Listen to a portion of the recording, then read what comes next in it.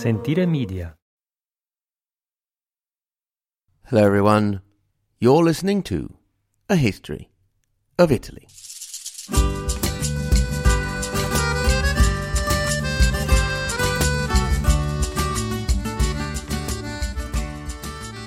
Episode 81, The Last Stand of the House of Staufen.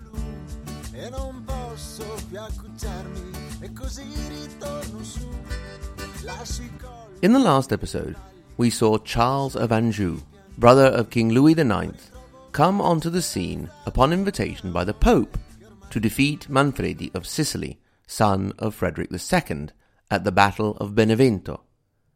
And Charles was crowned king of the Kingdom of Sicily, which also included a good part of southern Italy south of Rome. In my desire to see poor Manfredi to his heroic end last time, I may have made it seem all a bit too quick and convenient. In truth, Charles of Anjou hadn't just received a delegation or letter from the Pope one day asking him to pop down and take over the Kingdom of Sicily and answered, "Yeah, why not? I've got nothing to do this weekend." He had been working away at getting into Italy for a while. Starting from what he had just next door to France, i.e. the area of Piedmont, where he was extending his influence by seeking alliances with local lords and cities. Also, interestingly, he had managed to get himself elected as a senator in Rome. Now, this didn't mean the same thing as being a senator at the time of the ancient Roman Republic, but it had become a little more important with the start of the communal movement, since the Senate was involved in the management of the city. During his time in Italy, he would be re-elected various times to the Senate.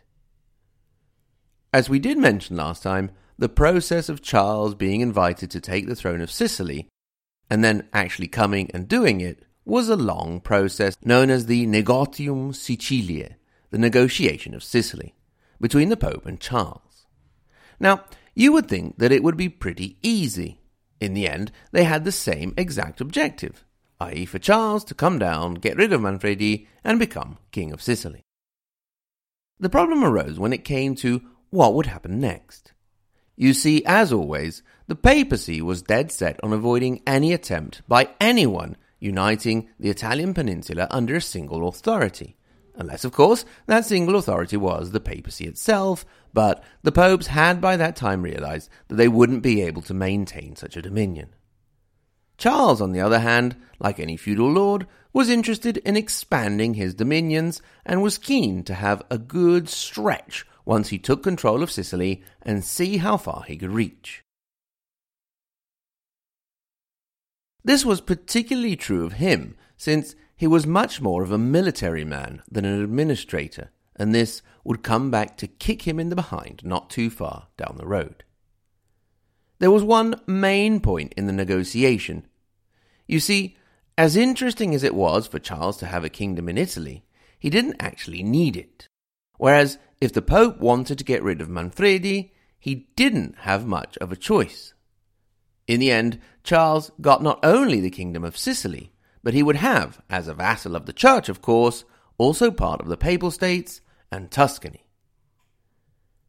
Two things to remember here. At first, that the Church felt that Tuscany was theirs, because the Countess Matilda of Canossa, who was also Margravine of Tuscany, had given it to them.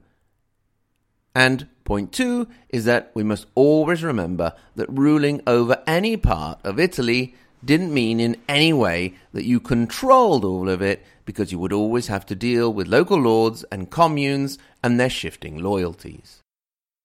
For the moment, after the defeat and death of Manfredi at the Battle of Benevento in 1266, the loyalties were moving to the winner, Charles, with many Guelph cities siding with him and allowing or even asking him to send his representatives to govern their cities, or acting as the governor of the city himself. However, you will remember that we left off last time wondering what the last male descendant of the House of Staufen, Conradine, would do. He was the only remaining obstacle standing between Charles and his new kingdom. It was around Conradine that the Ghibelline forces of Italy now rallied, and the young man made his way down into the peninsula. One possible option would have been to sail down, thus leaving a convenient escape route. Instead, he opted to march down by land. Now, the decisive moment of the coming clash would be the Battle of Tagliacozzo in the modern-day region of Abruzzo. It just so happens that I have a friend from Tagliacozzo. It also just so happens that the friend from Tagliacozzo is a podcaster. It also just so happens that said friend from Tagliacozzo, who is a podcaster, produces the Italian version of this podcast, Storia d'Italia. So, who better to tell you about this important battle from his hometown than Marco Cappelli, host of Storia d'Italia? Over to you, Marco.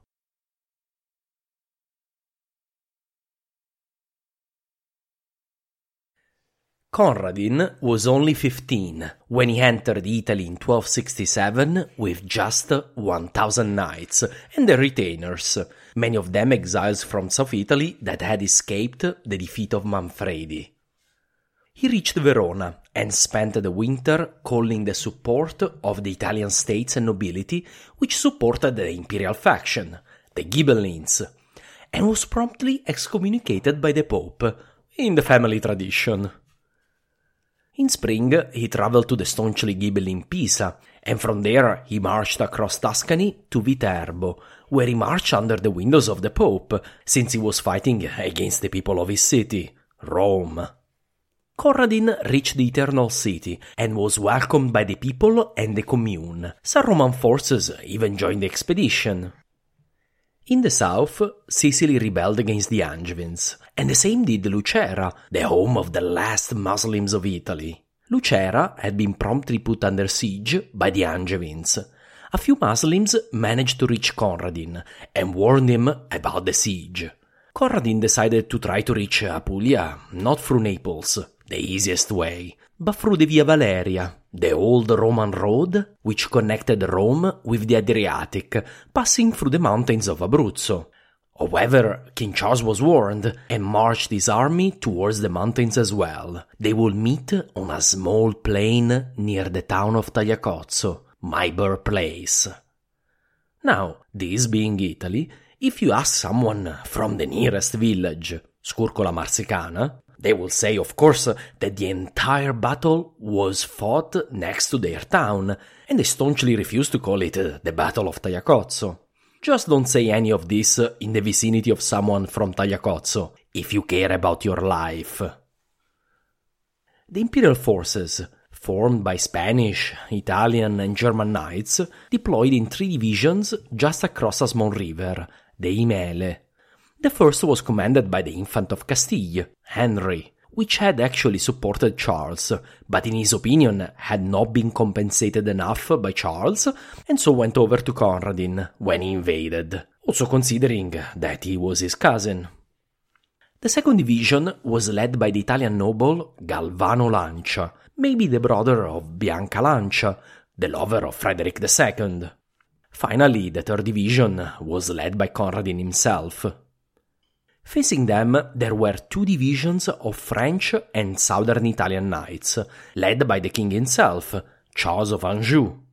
The Imperials seemed to have a clear numerical advantage, about 4,500 knights against 3,000. The Imperials charged, and the Angevins fought bravely, but ultimately the king himself fell and was killed. The Angevins routed, and the imperial forces scattered to kill them and take possession of their camp. It was not to be. Seemingly from nowhere, about 1,000 knights emerged from the nearby hills, crashing into the rear of the scattered imperial forces, while the Angevins that had apparently fled turned to face the enemy. The new force was commanded by none other than King Charles himself, apparently coming back from the land of the dead. Let's explain this surprise by turning back the clock. The entire battle was a trap, apparently suggested by the veteran of the Crusades, Élard de Valéry, a trusted aide of King Charles, who had fought in the Holy Land. The Old Knight had hidden in the hills the most formidable unit of the Angevin army and sent the rest to face Conradine. These forces were not in fact led by King Charles, but his trusted lieutenant, Henry of Cousins, who donned the armor of the king and was taken for him. When he fell, and some believe he gave the life knowingly, the trap was sprung. Going back to the battle, the imperial forces were taken completely by surprise thanks to this tactic, which at the time was considered dishonorable. They fought bravely, but eventually they were overcome, being mauled by the Angevins. Charles had a special retribution for the Romans that had fought for Conradine. They were all executed. Conradine managed to escape the slaughter and fled to Rome, then abandoned the city and reached a castle on the Roman coast, near Nettuno, host of the powerful Frangipane family.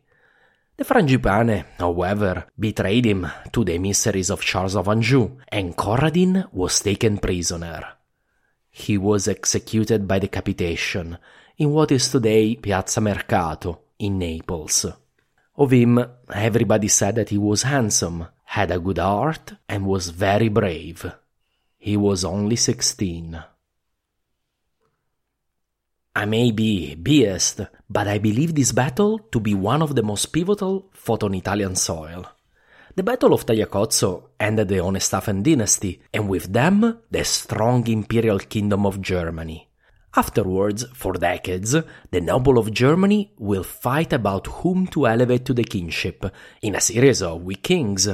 There won't be an emperor until 1312, and in 1356 the Golden Bull will codify that the German Reich will remain an elective monarchy, for the happiness of the future players of Europa Universalis. In Italy, the Battle of Tagliacozzo was the ultimate defeat of the Ghibellines. Yes, they will keep fighting the Guelphs, but deprived of the support from Germany, their cause was doomed. At the same time, the German vacuum in Italy will attract the French, and the popes will come to regret their fight against the Hohenstaufen. In a few decades, the papacy will be deported to Avignon to be so very close to their French sponsors. All this, of course, reverberated in that masterpiece of the 14th century, the Divine Comedy of Dante. In a few verses, Dante says: «E là da Tagliacozzo, ove senz'arme vinse il vecchio Alardo.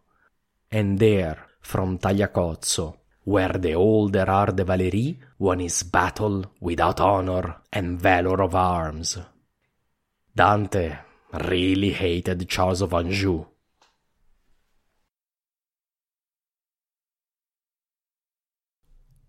Thanks very much for that, Marco. So, Dante could hate Charles of Anjou as much as he wanted, but now the king could finally settle down to govern his new kingdom. Next time, we'll see how he got on.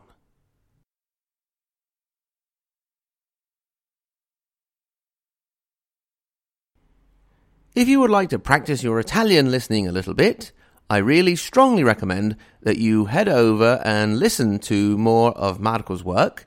You can go to his website, italiastoria.com, or catch his podcast on all podcast apps.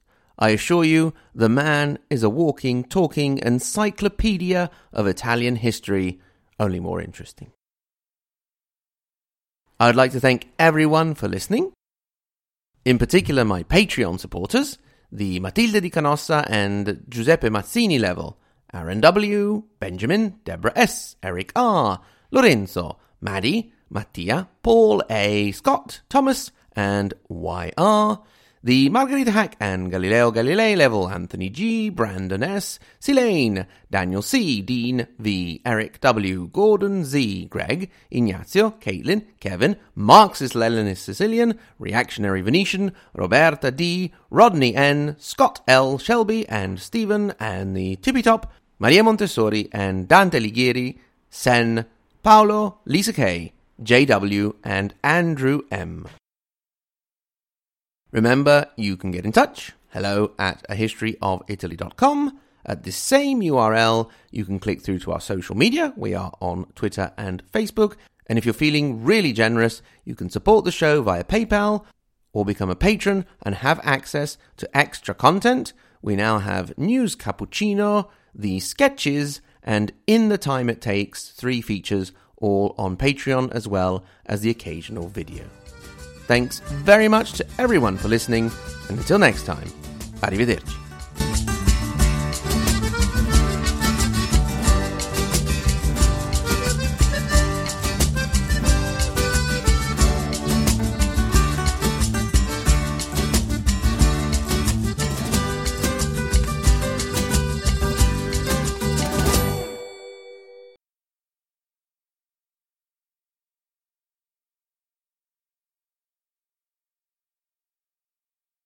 So, Charles, let's see if we can get this ball rolling, shall we?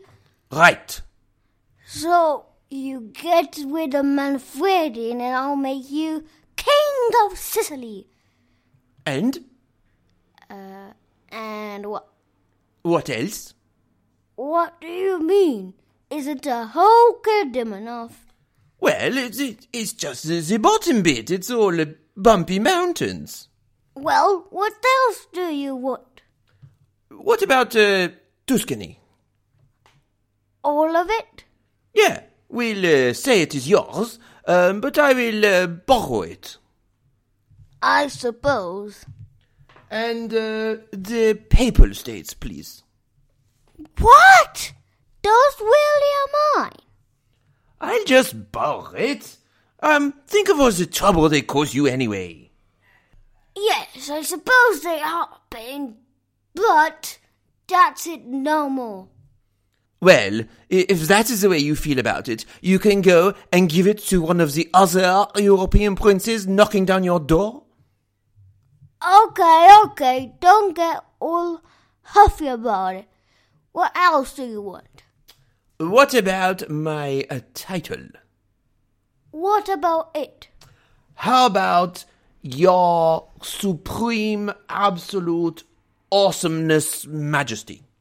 That sounds dumb. You sound dumb. 5 hours later. So, we got all down on paper. Let's just double check. On the underside, His Uttermost Sexy Awesomeness, Charles of Anjou, hereafter referred to as Charlie, do hereby undertake to engage Manfredi of Sicily in battle and to eliminate him from the Italian peninsula. In exchange, Charlie will receive the Kingdom of Sicily, the March of Tuscany, the Papal States as a vassal of the Most Holy Church. He will furthermore be known during the week His Uttermost Sexy Awesomeness Majesty will His most pleasurable coolness at the weekend and on religious holidays. Yes, very good so far. He will receive at least 5 castles, one of which with a nice view of the sea, but not too windy, possibly with southern-facing windows. Yes, I don't want to be too demanding. Yes. Another of which must have lovely garden with an ornate and intricate shrubbery. He will then also receive 100 snowy white mares, at least 2 of which he will call Gladys, and 100 black stallions. Then 24 green horses. If, as pointed out by... Go on, read it all. As pointed out by Party Pooper, Bowling Pope, Smelly Frock, there are no such things as green horses. He will receive 25 white ones painted green. Finally, 5 golden wings, 4 calling birds, 3 Italian hens, turtle doves, and a turnip tree. Now please, can we sign this and get on with it? Well... What now? Where do we stand on hats? Sentire Media. Hey, podcast producers and show hosts. Do you want to join a podcast network that celebrates all things Italian? At Sentire Media, we understand the allure of Italy and its unique culture. Our devoted team of hosts and producers are all driven by their shared passion for Italy.